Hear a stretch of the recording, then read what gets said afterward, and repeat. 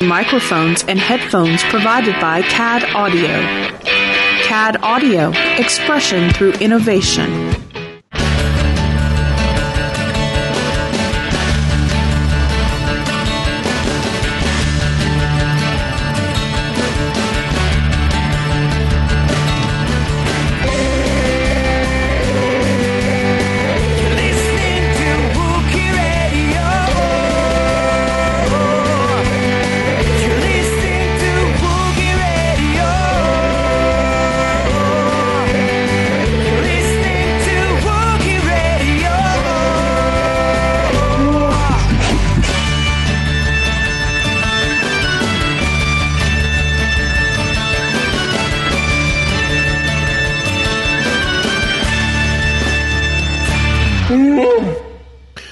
Welcome to another episode of Wookiee Radio. Is the smugglers who smuggle?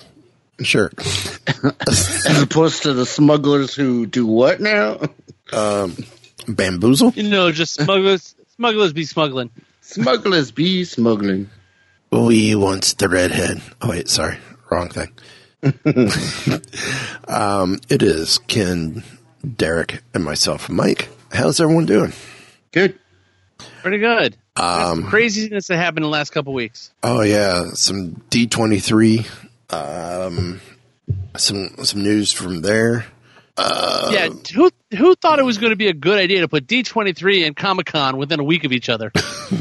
That would be Disney. Yeah. And I'm not going to speculate why Disney did it, but I'm sure they did it. You what? I have no clue why they did what they did. They did the same thing in 2015 and didn't have a presence at Comic-Con. Yeah. So there wasn't a whole lot of stuff so far at Comic-Con from them. Not on the Star Wars front, but they did do a new trailer for Thor with Marvel. Marvel Good had a trailer little too. I saw that a little bit earlier. Marvel had that one. Marvel had a little bit more of a presence. Yeah. Hulk is a lot more verse. He talks a little better. Of course, Inhumans trailer came out. Apparently they showed the same Infinity War trailer that was shown at D23. So we're still not going to be able to see it. No.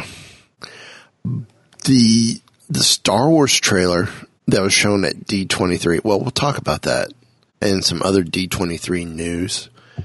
But I'm going to say, why don't we get right into Forces of Destiny? All those episodes have come out for the moment, the first 8. And there was kind of a poll, I think I saw on StarWars.com about it. Yeah, it's funny. They have here, it says, from a certain point of view, what is the best episode of Forces of Destiny so far? What would be the point of view? I think that's just maybe the title of the column or something. Oh, okay. Hopefully, I'm guessing. I love this opening line. One of the great things about Star Wars is that it inspires endless debates and opinions on a wide array of topics. It doesn't. No one gets to talk about anything with Star Wars. Yes, it does. Best bounty hunter, most powerful Jedi. Does Salacious Crumb have the best haircut in the saga? I've never heard that one. That's Chewie, and everyone knows it. I don't know. The Ewoks give him a little run for his money, especially those baby Ewoks. Baby Ewoks. I mean, come on, they got the most beautiful hair anybody's ever seen. It's because those are the cutest things in Star Wars. They use carpet shears. Here's a funny story for you. When I was a little kid, after Return of the Jedi came out, my parents got my sister and I little stuffed Ewok toys, little fuzzy Ewoks. And then one day my mother decided to wash them. And oh no. It shrunk down all their hair. So instead of like hairy, they were like little fuzz balls. It was so funny. Wasn't at the time, but anyway. So from a certain point of view, which was presented by StarWars.com, It is a series of point-counterpoints on some of the biggest and most fun Star Wars issues. This one, they discuss which episode of Forces of Destiny is the greatest one. It says, the Princess Leia starring Beasts of Echo Base is the clear winner, says Kristen. His species may have a reputation for pulling people's arms out of their sockets when they're angry, but the first thing Chewbacca does when he's free from the Wampa's grasp isn't to unleash some shoulder-separating wrath on his captor. No, that walking carpet with a roar that makes warriors weep runs straight for his friend Leia and then gets behind the diminutive rebel for protection. That was the moment I knew this was going to be my favorite installment of Forces of Destiny. Funny thing is, that's not the first time he's done that in the saga. He did the same thing, remember, when they got out of the garbage smasher. Yeah, that's true. He wasn't going to go anywhere near that thing. That's true, yeah. So they continue on to say they love the heroine-focused series as a whole. Bite-sized episodes don't have time for sweeping story arcs and convoluted setups. But by focusing in on some of the Star Wars universe's most beloved characters, there was little need for grandeur, delusional or otherwise. Okay. Says, and it goes down and says, full disclosure, there is an unavoidable nostalgia factor here as someone who ranks The Empire Strikes Back as her favorite saga film, but I never dared to even hope that there would be a chance to return to that era in the galaxy far, far away.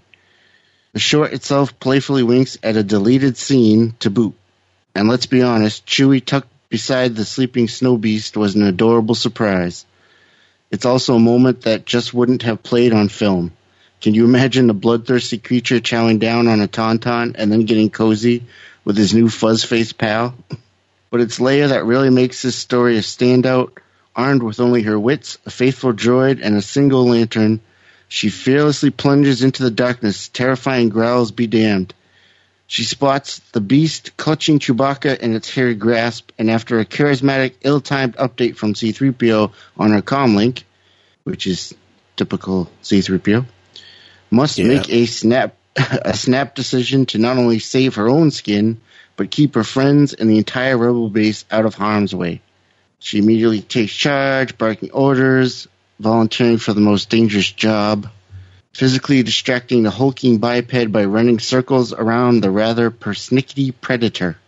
And when the lantern flickers out, the resourceful Royal doesn't panic, she doesn't call for backup, she doesn't scream. Oh no, she takes the challenge head on. Leia slides through the beast's legs. Then she dives through the doorway to safety, putting her trust in her two companions to seal it securely behind her. I don't speak Wookiee. We here on Wookiee Radio do. But Leia's response to Chewie's cooing suggests he was giving her a heartfelt thanks. And Leia doesn't need a medal for her bravery. Oh, that was kind of a shot. She'll settle for a soft Wookiee hug instead, and the certainty that the Alliance fighters are safe. Now, another girl, Amy, she likes the Jyn Erso-centric The Stranger. Oh, yeah, this would be Amy Ratcliffe. Yes. Oh, yes. That would be, wouldn't it? She says, as I watched the Forces of Destiny shorts, one point in particular has hit me hard. We don't only prove ourselves in the big life or world-changing moments, we do it in the little moments. The small actions we take as we go about our daily business stack together and build layers of character and heart. It's why I think the most remarkable aspects of the animated shorts have been the ones motivated by compassion. The Stranger is the best Forces of Destiny episode because it's all about Jyn's compassion for a little girl and her Tuca. The universe of Star Wars is big and continually afflicted with one of the biggest and broadest conflicts of all, the battle between good and evil. The large scale is the thrust pushing stories set in the galaxy far, far away forward. I'll say that 3 times fast. Like an undercurrent that keeps the river flowing. But within the far-reaching themes, the worlds are full of personal struggles and journeys. The fights against the Separatists, the Empire, or the First Order wouldn't matter if we didn't know what our heroes were fighting for. And I think that's actually what makes Star Wars what it is ultimately. Yeah. It's actually, it's an entire universe. It's about more than just the big Empire fight against the Empire or the First Order or whatever. It's a lot of the small stories are just as good usually. Yeah, I think so. Now, me personally, I like the one with Sabine and Leia. I thought that one was well done. Yeah, Yeah, I like the one with Leia and the Ewoks. That was kind of cool. yeah, that one was good. And actually, that's cool because the second half, the next 8, is going to have another Ewok one. It's supposed to actually have one where it's Leia and the Ewoks, and Hera's supposed to be in it also. Kind of confirming that Hera's around during Return of the Jedi. Yeah. I think Han's supposed to be in that one also, but I know it's at least Hera and Leia. Yeah, if I remember right, these are being considered canon stories. Yes. I believe so. So, but we know Sabine and we know Sabine and Leia had interaction with each other. Yeah.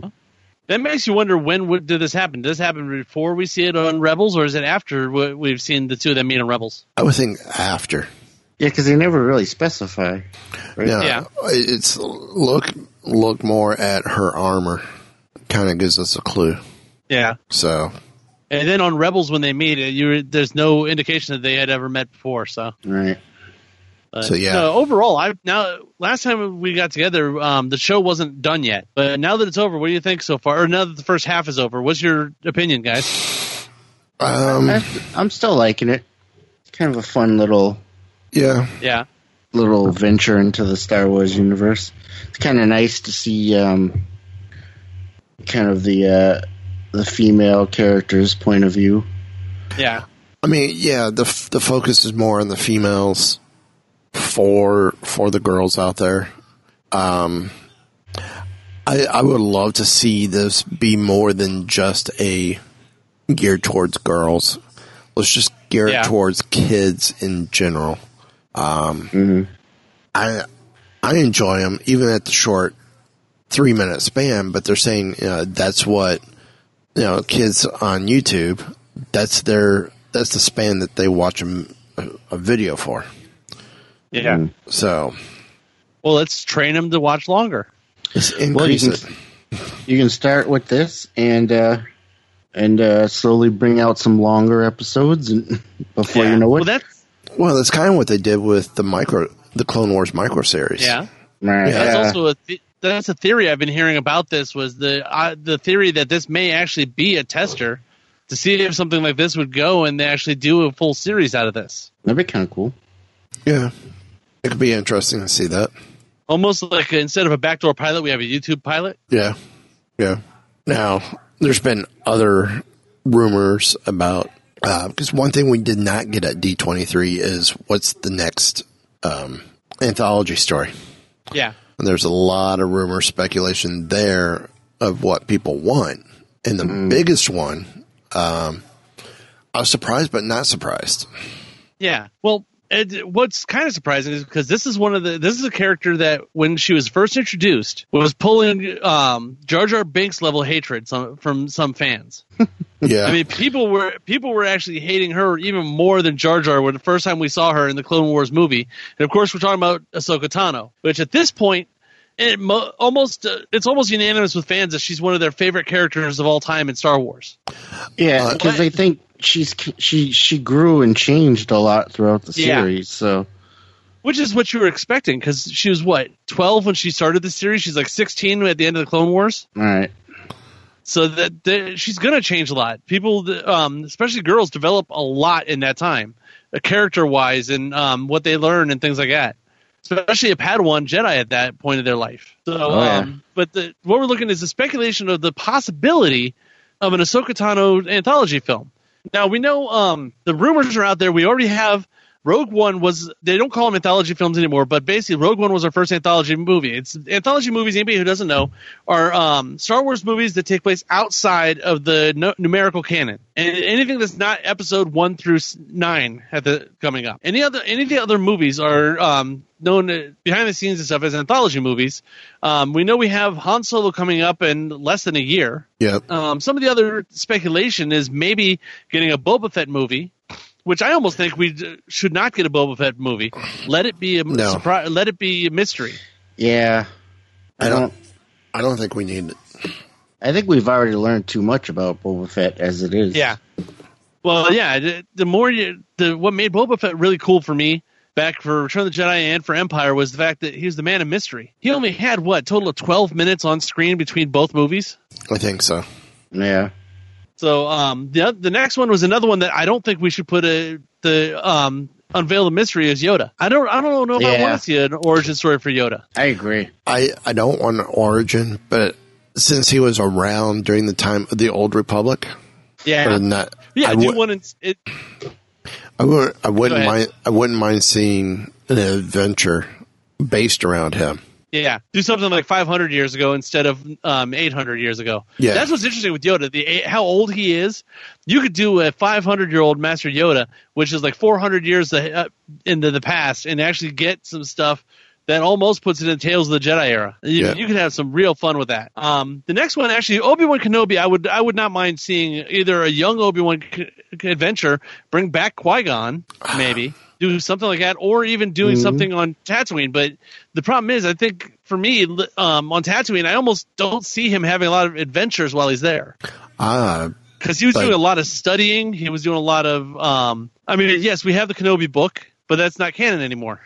We could bring some of that into canon. But they do touch on it briefly in issues 15 and 20 of.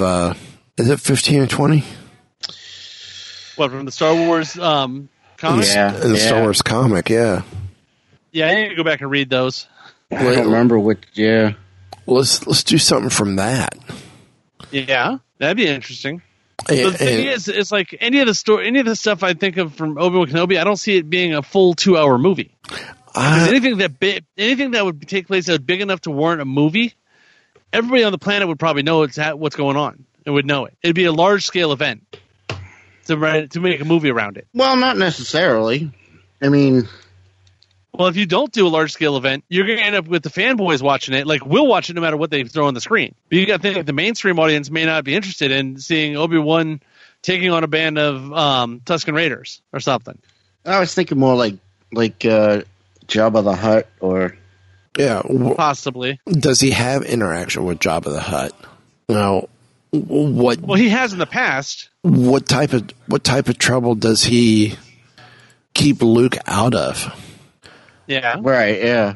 That becomes another one. Is if you do an Obi-Wan story, do we have a young Luke Skywalker in it? I would hope so.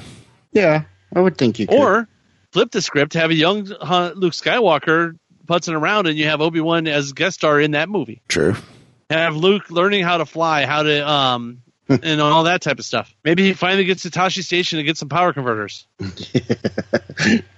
Yeah. So hey, like do a whole movie on that scene. Yeah.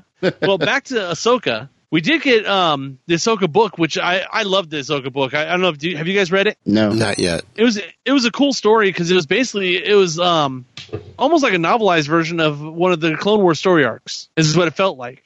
And it was Ahsoka helping people, not as a Jedi, but in trying to figure out what her role in the world or in the universe is now that she's not technically a Jedi anymore.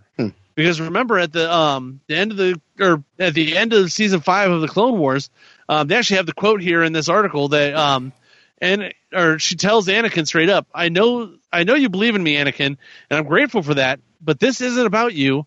I can't stay here any longer, not now. As she walks away from the Jedi Order. It's the only Jedi also that we ever see walk away from the Jedi. So actually, it would be good if they could do a movie that takes place immediately after the Clone Wars series, before Episode 3, and actually see her walk away and what entails with that. Yeah, something that so that the Jedi Order is still around, and see if like I could see someone like a Master Yoda behind the scenes or something, giving her a hand here and there, or Anakin slipping her a little bit of help here and there. Yeah, possibly. There could be some fun. There could be some very fun stuff with this, but it comes down to also, who do you want to see play Ahsoka? I would love, like, Ashley Eckstein, I think would be great with the makeup and stuff. Plus, there's only ever been one voice of Ahsoka Tano. That's true. So would we want to see like Ashley Eckstein do it, or like Rosario Dawson has already talked about she would like to do it? I think it needs to stay Ashley. Okay. Unless they're going for the height thing. Yeah. But who else would we possibly see in this? Would there be a chance to see someone like an Asajj Ventress in this? Because I know we've seen some Clone Wars story arc possibilities that were out there of Ahsoka and Ventress working together a little bit while Ahsoka was away from the Jedi Order. Remember? Was that in season 6, or was that in some of the Untold stuff that they released? I think it was in some of the Untold stuff. Okay. Where it was just the very rough wireframe type. Yeah. But they flesh that out and see a live action Asajj, maybe. That would be interesting. Maybe actually see some of Level 1313 that we were supposed to get in the live action TV show. True. There's a lot of different stuff. Also, something they could bring up would be maybe seeing a very young Kanan Jarrus bumps into Ahsoka during the movie or something. Well, Filoni did say that, yes, they knew each other. Not well, but they had run into each other and actually trained together a few times. It's just they wouldn't have known each other completely. Yeah. Well, we did see in season 4 and 5, I think both of the Clone Wars, that she was actually helping train the younglings. That was part of her duties, was she was actually helping with training the younglings that are younger than her. Right. When she's at the temple. But he would have been slightly older. I thought he was younglings. just a little bit younger than where she was. Well, yeah, than the younglings, yeah. Yeah. So I always took it he was, 3 or 4 years younger than her? Because she was about ready to become or actually, they were going to grant her knight status when she walked away. And he was just now, and when the Revenge of the Sith happened, Order 66 happened, he hadn't been with his master that long. He had just got his master recently. Yeah. So he's probably, 4 or 5 years younger than her. I think a little older than that, because of the fact that supposedly he was brought to the temple late. Okay. A little late. Really? Well, it could also be, actually, I'm assuming that Ahsoka actually would have got her knight status a little early, because when we see in episode 1, Obi-Wan Kenobi, he's got to be almost 20 by the time, and he's still not a Jedi Knight yet. Yeah, that's true. He's still working with Qui-Gon. Okay. So you got to think, working in the war and all that stuff, you kind of accelerate your training a little bit. Experience has a lot to do with it. Yeah. Yeah. So... but that's it. Yeah, most of this article that they have here, I've not been going off this article as much, just pulling little things out, because it's a lot of speculation like we've been doing here. A lot of it is stuff that's teasing this a lot of time. A lot of this possibly having an anthology film is stuff like we talked about at Celebration, where Dave Filoni was wearing the Ahsoka Lives t-shirt. Things like that. Things that he said in the next season of Rebels, we will definitively know what happened to Ahsoka. Yeah. Right, yeah. So that's some of that is, I think, what's fueling this possibility of her getting her own anthology film. I still think it'd be kind of cool if she comes out of nowhere in either episode 8 or 9, where she's been hiding and working behind the scenes this whole time. That could be interesting. Maybe she's working with Maz Kanata instead of working with the Rebellion or the Empire. Well, obviously not the Empire, but instead of working directly with the Rebellion, maybe she's working with Maz. Could be. Because it's not been said what it is, but obviously Maz Kanata has some kind of connection to the Force. She's obviously not a Jedi. She's not Sith. But we know that we've discussed it on here, and everybody knows that there's all kinds of different ways to feel the Force and not just manipulate the Force, but use the Force in general. Right. Right. So I mean, there is some deleted scenes where we see Maz Kanata using the Force, and she's Force sensitive. Yeah. So, but with her at her age, she may have been one of the early Jedis to leave the Order if she actually did have Jedi training. could be. Because she's at least a couple hundred years old. There's still mystery to her. Yeah. I mean, that's what makes Star Wars great. Mystery. Oh, yeah. That's one of the things that makes, like we were talking about with doing maybe a Boba Fett or a Yoda story, the mystery is what makes Star Wars so fantastic, and what allows guys like us to sit around on a Saturday night and talk about this stuff for an hour or 2 hours. Right. Yeah. Because there's so much going on that we don't even have any clue about. Mm-hmm. Yeah. The galaxy is a very large place. The movies are a very small part of a very large galaxy. Exactly. Well, speaking of that, at D23, Star Wars Land got a name, and it will be the same name at both Disneyland and at Disney's Hollywood Studios and at Star Wars Galaxy's Edge. The lands are set in a remote trading port on the edge of wild space, a name that represents all the unknown adventure happening within. Guests will find themselves in the middle of the action, whether they're piloting the Millennium Falcon or aboard a First Order Star Destroyer inside of a hangar bay. The scale of this attraction is unlike anything that we've ever done before, Chapek said. Walt Disney Imagineer Scott Trowbridge told fans, "This is a living space where your choices matter. Guests might see some galactic credits come their way, or they could end up on the list of a local bounty hunter."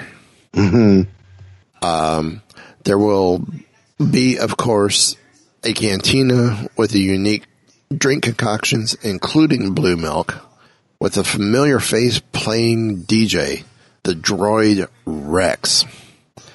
Now, those of you who don't know who Rex is, Rex was the pilot on the first ill-fated Star Tours missions, voiced by Paul Rubens. Now, according to D23, hopefully we'll have more success as a DJ than he did as a Star Speeder pilot for Star Tours. What could go wrong? Asked Trowbridge. Both lands opened in 2019, and it was announced at D23 that Disneyland will open before Studios. And that was not the only Star Wars news to come out of the parks and resort side of things.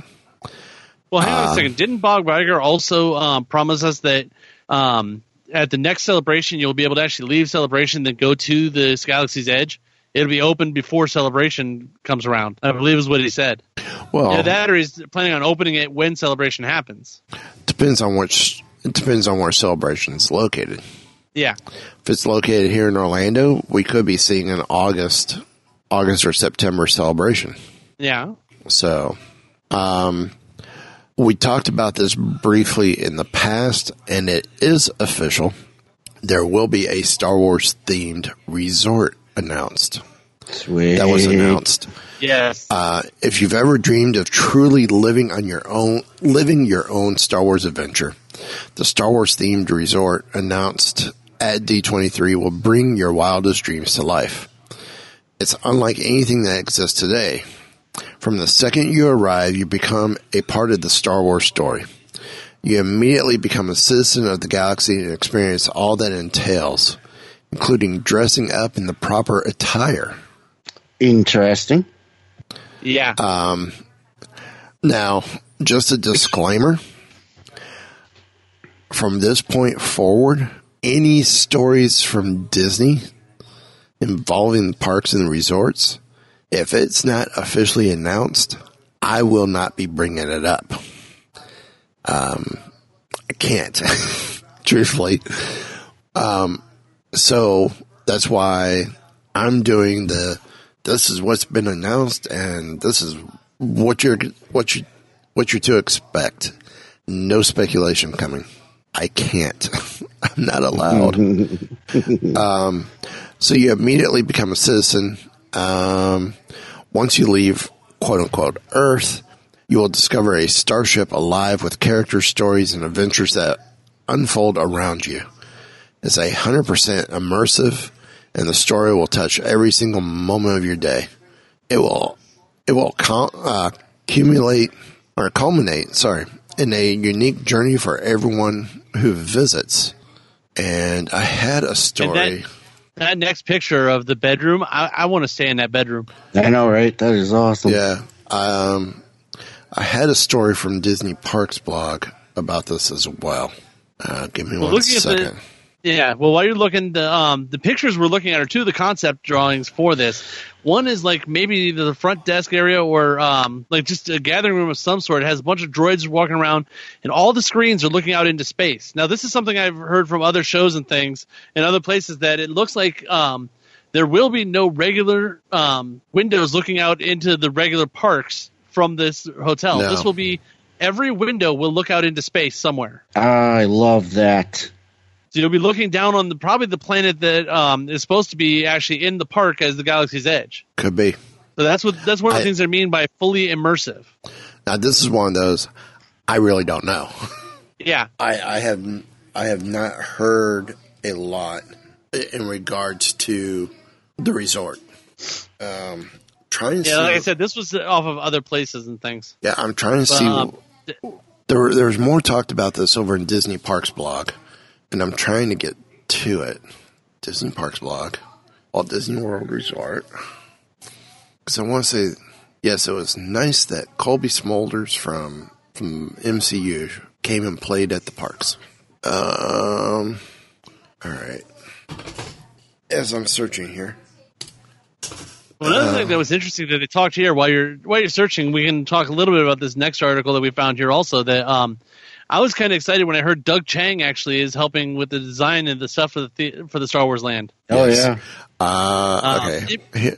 I have Go ahead. basically everything I just read and paraphrased is what's on the Disney Parks blog. So okay. I do not have any information on the cost. I've heard speculation, but They were originally talking about it when they were asking people about this. They were talking $900 to $1,000 to $1,500 a night. yeah, I haven't heard. There's been nothing official. So all I know, I think they said, or it is common knowledge that it's supposed to open around the time that Star Wars Land opens, because that was supposed. Yeah. So, yeah. As you were saying, Doug Chang talks about designing the land for the parks. And what his role with this, of course, Doug Chang is from Lucasfilm. Yeah, he was one of the concept artists, I believe, for Phantom Menace and for episode. He may have done all three prequels, didn't he? Might have. I think he's a VP of Lucasfilm too, currently. Well, yeah, he's moved up from there. Yeah, just a minor role. So in this interview with him, his role in the design of the land was the overall. He goes, it was really coming up with the overall idea and working with the Imagineering team to design it.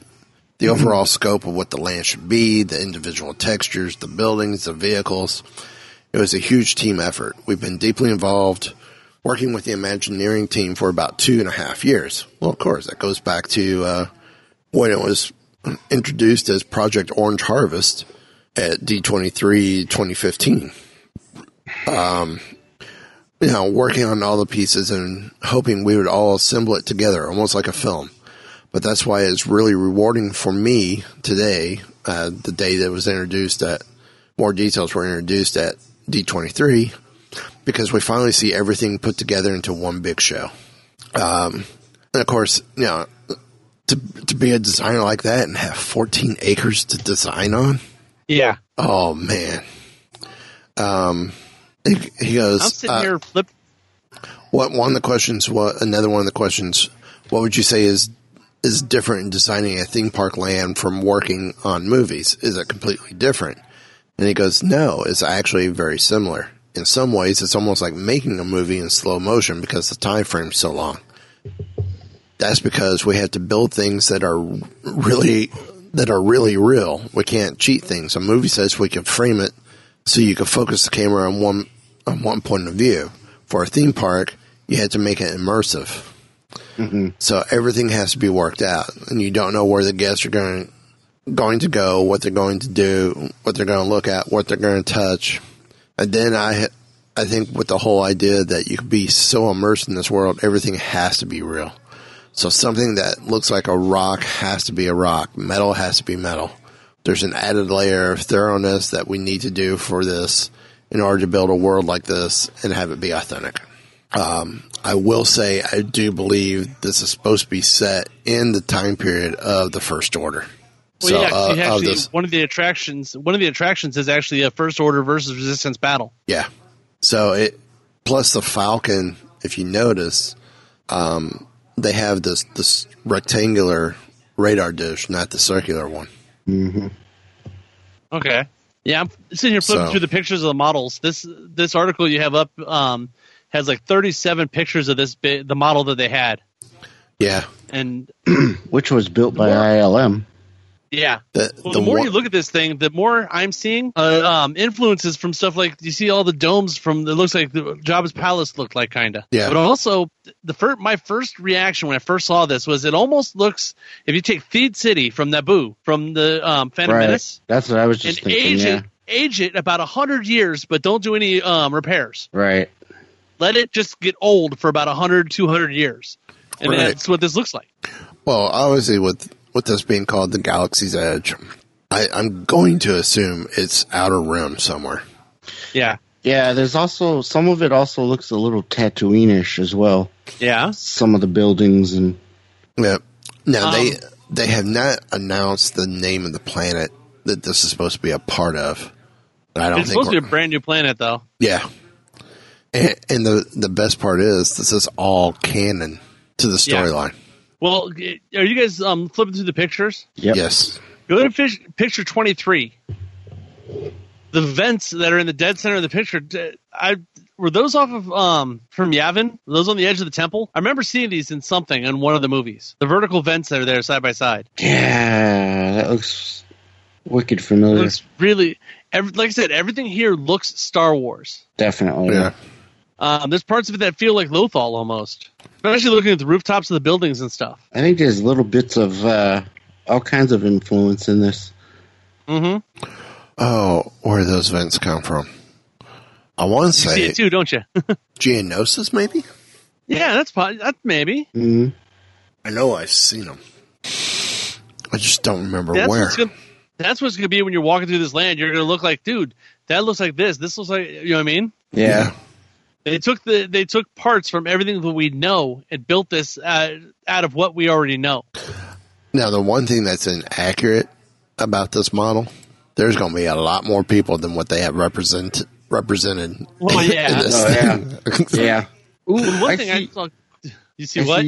Check out picture 22. There is a familiar little droid in that picture. Oh, yeah. R5-D4. There's two of them. Yeah, there's R5-D4. Yep. Also, I've seen there's A-Wings and X-Wings sitting around. Yes. And of course, the X-Wing is the newer X-Wing. Yeah. Yeah, with the blue trim. Yeah. And more the Macquarie-esque look to it from the newer films. Well, the A-Wing looks like one of the ones that you see in the trailers for The Last Jedi. Yeah. With all the red trim on that. I thought I saw in a concept picture somewhere that there was a U-Wing involved in this too. There's a good chance. I recall seeing a concept picture with a U-Wing. So the funny thing is, if you go to number 32, it's one of the concept paintings of the Millennium Falcon. Underneath, tell me that doesn't look like a really rough version of Han and Leia or Han and Lando over to the left side underneath. Kinda. Lando's the only one that pulls off a cape like that. Which picture is this? Number 32. It's just a concept painting of the Falcon. So all the guys underneath have nothing to do with it. It's just concept. But it looks like Han underneath accepting a box from someone. Then Lando's right beside that person on the bottom side to the left. But then you got the figure all the way over. Almost looks like Jen. Yeah, it does. All the way over to the left. Well, I got to think that perhaps they'll have some characters of some sort in this land. Well, you go two more pictures over to number 34, and you see one of the characters we do get to see. Someone we've not seen since the original 6 films. A Hammerhead. You racist. That's an Ithorian. We don't like using racial slurs on this show. I'm just going based on the original Kinder character. Mm-hmm.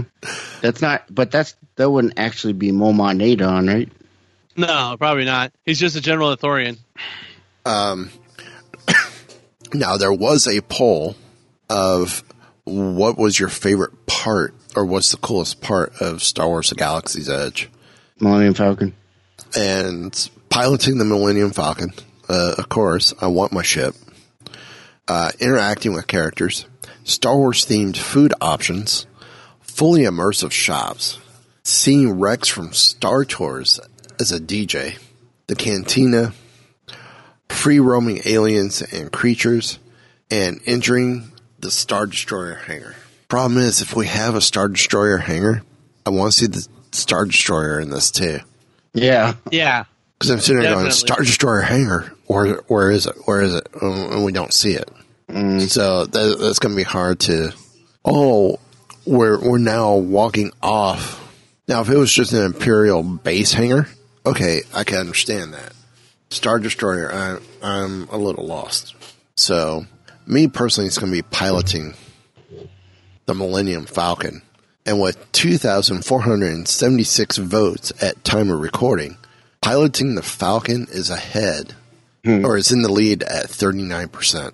Star Destroyer is second at 16%. Free roaming aliens and creatures is third with 14%.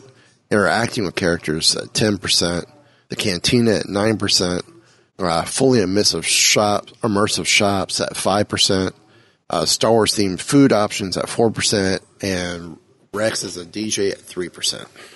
Now, I will say, I just this past week saw Pandora for the first time at Animal Kingdom. Oh, really? I am hoping Lucasfilm shows Cameron how to do this right. I mean, it's cool. The shops are somewhat immersive. I don't know how much I truly felt I was on Pandora, but we went trying to get into the River Passage ride, so we didn't really get into it as much. But that footprint for Pandora is very small.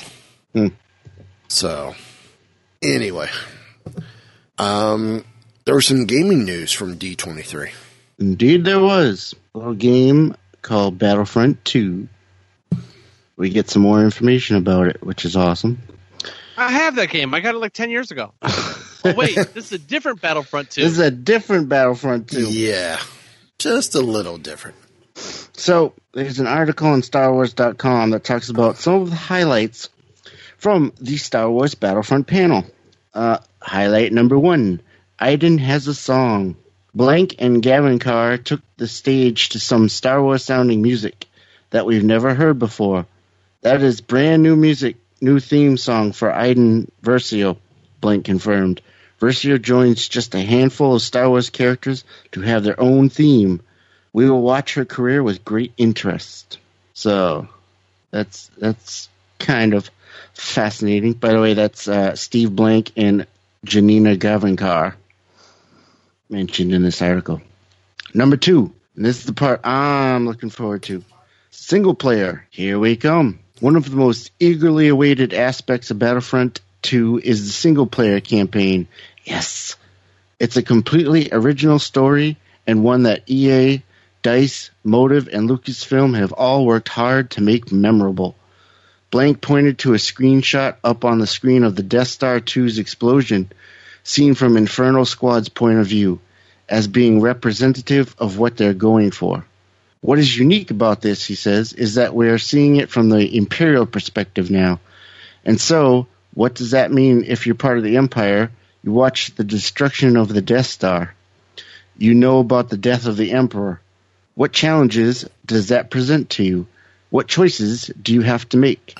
That's really the thrust of our story in watching Iden as she has to go down that path in this new world order. Sounds fun. Yes, it does.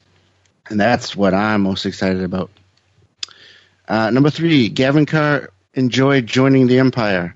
A proud gamer herself, Gavin Carr believes in the storytelling power of video games. Moreover, she also enjoyed working on Battlefront 2 immensely. It's this wonderful place to be able to unpack this perspective, she said. The thing that was so surprising is this whole experience so far has been how collaborative it is. I did not think that was the case. I thought I would show up and they'd say, stand here, say these words, and now you're in a Star War. It's a weird way to put it. That's not what it's been. As actors, we've been given access to the writers and the producers and the directors and military consultants to really work on making this an authentic Star Wars story. Oh, that's kind of cool. They even have military consultants. Yeah. Number 4. Do you want to see a video? Gavin Carr posed the question. The audience roared. The featurette, which you can watch above, it's in the article on StarWars.com, shows some great behind-the-scenes footage of Gavin Carr's motion capture work, offers insight into Iden and the game's other characters. One of her squad mates grew up on Coruscant, and much more. Roll that tape. About that tape, though, as I didn't realize he's becoming rapidly one of my favorite actors. Paul Blackthorne's in this. Yeah. And if anybody doesn't remember, Paul Blackthorne is actually from Arrow. He plays Captain Lance, or now Deputy Mayor Lance, Quentin Lance. He was also, if anybody remembers the Dresden Files TV series, he was Dresden in that. Yep. Oh, yeah. I mean, the cast for this is all-star. Yeah, I like Janina Gavin Carr. She's pretty cool. You got Timaru Morrison as Boba Fett. John Boyega's in it with Finn. Sam Witwer as Palpatine and Maul. Nice. Paul Blackthorne, as you just said. D. Bradley Baker as Clone Troopers. Ashley Eckstein as Ahsoka. Guy Henry as Grand Moff Tarkin. James Arnold Taylor as Kenobi. Corey Burton as Dooku. Tom Kane as Admiral Yularen and announcer. Mary Elizabeth McGlynn as Governor Price. T.J. Ramini as Del Meeko. Steve Stanton also as a voice of Kenobi. Matthew Wood as Battle Droids.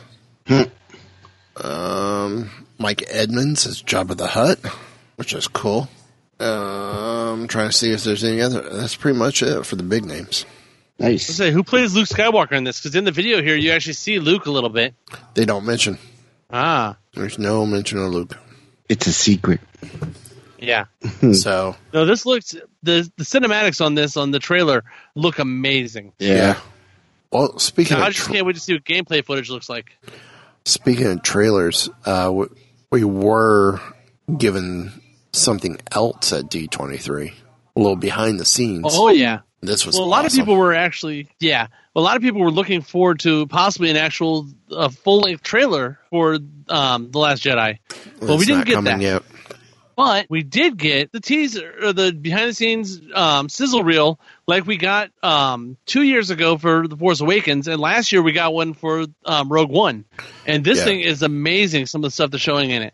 I don't foresee a trailer until the Thanksgiving special on ABC.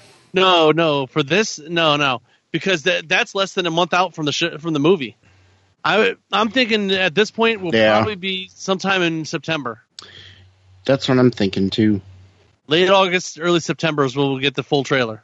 Rogue One, we didn't get a full trailer until late in the game. Well, like we were talking about earlier, the thing is with Star Wars, you don't have to have a trailer for it. People are still going to come see it. Yeah. But you got to think, the later you put that trailer out there, the later you end up with TV spots and stuff. And they like to run TV stuff early. Yeah. So, but we did get the behind-the-scenes sizzle reel. And as I'm running it and just giving a rundown of it as we're going through here, some of these shots are amazing. You see a lot, like I said, a lot of behind-the-scenes stuff. A lot of how they trained for acting, a lot of behind-the-scenes information on Rian Johnson himself, just how his style is and things, and him sitting down talking to the actors and actresses. One of the funny things is when John Boyega is talking about how this new director guy, he sits here, he can't even make a proper Wookiee noise. We need a new director. This guy doesn't know what he's doing. You get to look at some of the new creatures on this movie. The They're just now getting the part with the First Order. What's with those staffs with the claws on them? You see those? They're back scratchers. It's like a new weapon. Yeah, the extreme back scratchers. Then right after that, you get it looks like a crystal wolf almost. Looks at a lot. Like I said, you don't get very little story in this at all. There's no story at all, but you see all the main characters, all the people that you're expecting to see in this. It's definitely confirmed that John Boyega is not going to be in that coffin for very long. It's healed quickly. But according to the article on StarWars.com, as they broke it down, was the number one thing they pointed out was the sizzle. Rian Johnson debuted the new behind-the-scenes footage with the thrilling sizzle reel, offering us even more of a glimpse into the film. Features shots of the Millennium Falcon, Rey, Luke, never before seen, practical effects, creatures, Captain Phasma, Adam Driver, and Daisy Ridley training for fight scenes, and much more. Now, Johnson says in the video, I'm hoping it'll be a little shocking, but I'm hoping it'll feel real and honest. And then you actually get some Carrie Fisher quotes in here too. She talks about how it's about family, and that's what's so powerful about it. The next thing they bring up is I had the time of my life making this movie. Now, this trailer definitely puts a big spotlight on Rian Johnson. Almost every shot has him in it somewhere, or it's something he was having done. It says the Jedi Master of the film, as Walt Disney Studios chairman Alan Horn called him, is Rian Johnson. And his introduction to this, remember, he wrote and directed this one. And he's writing episode 9. Now, Rian Johnson was quoted here saying, I had the time of my life making this movie, and part of that is what Star Wars means to me, and I think means a lot to all of us. A lot of that is also the people I got to work with. Johnson introduced many of the film's stars who would then join him on stage, being Daisy Ridley, John Boyega, Gwendolyn Christie, Kelly Marie Tran, Laura Dern, Benicio del Toro, and later even Mark Hamill. Now, actually, I want to get to Benicio del Toro here in a couple minutes too, because I've got some ideas in my head on this guy. Now, as he talked with each actor, this is on the panel itself. It says Johnson showed some of his black and white photos that he's been taking all along on the set as new stills, including shots of Finn and BB-8. Christie sitting in a chair in Phasma's armor, and Daisy Ridley in the cockpit of the Falcon, and more. A lot more of this is basically just what happened on the panel, not what was happening on the in the behind-the-scenes footage. But the behind-the-scenes footage is everywhere. I mean, it's real easy to find out there right now. They even showed it. You said they showed it again at Comic-Con this past weekend too, didn't they, Mike? I believe they did. Yeah.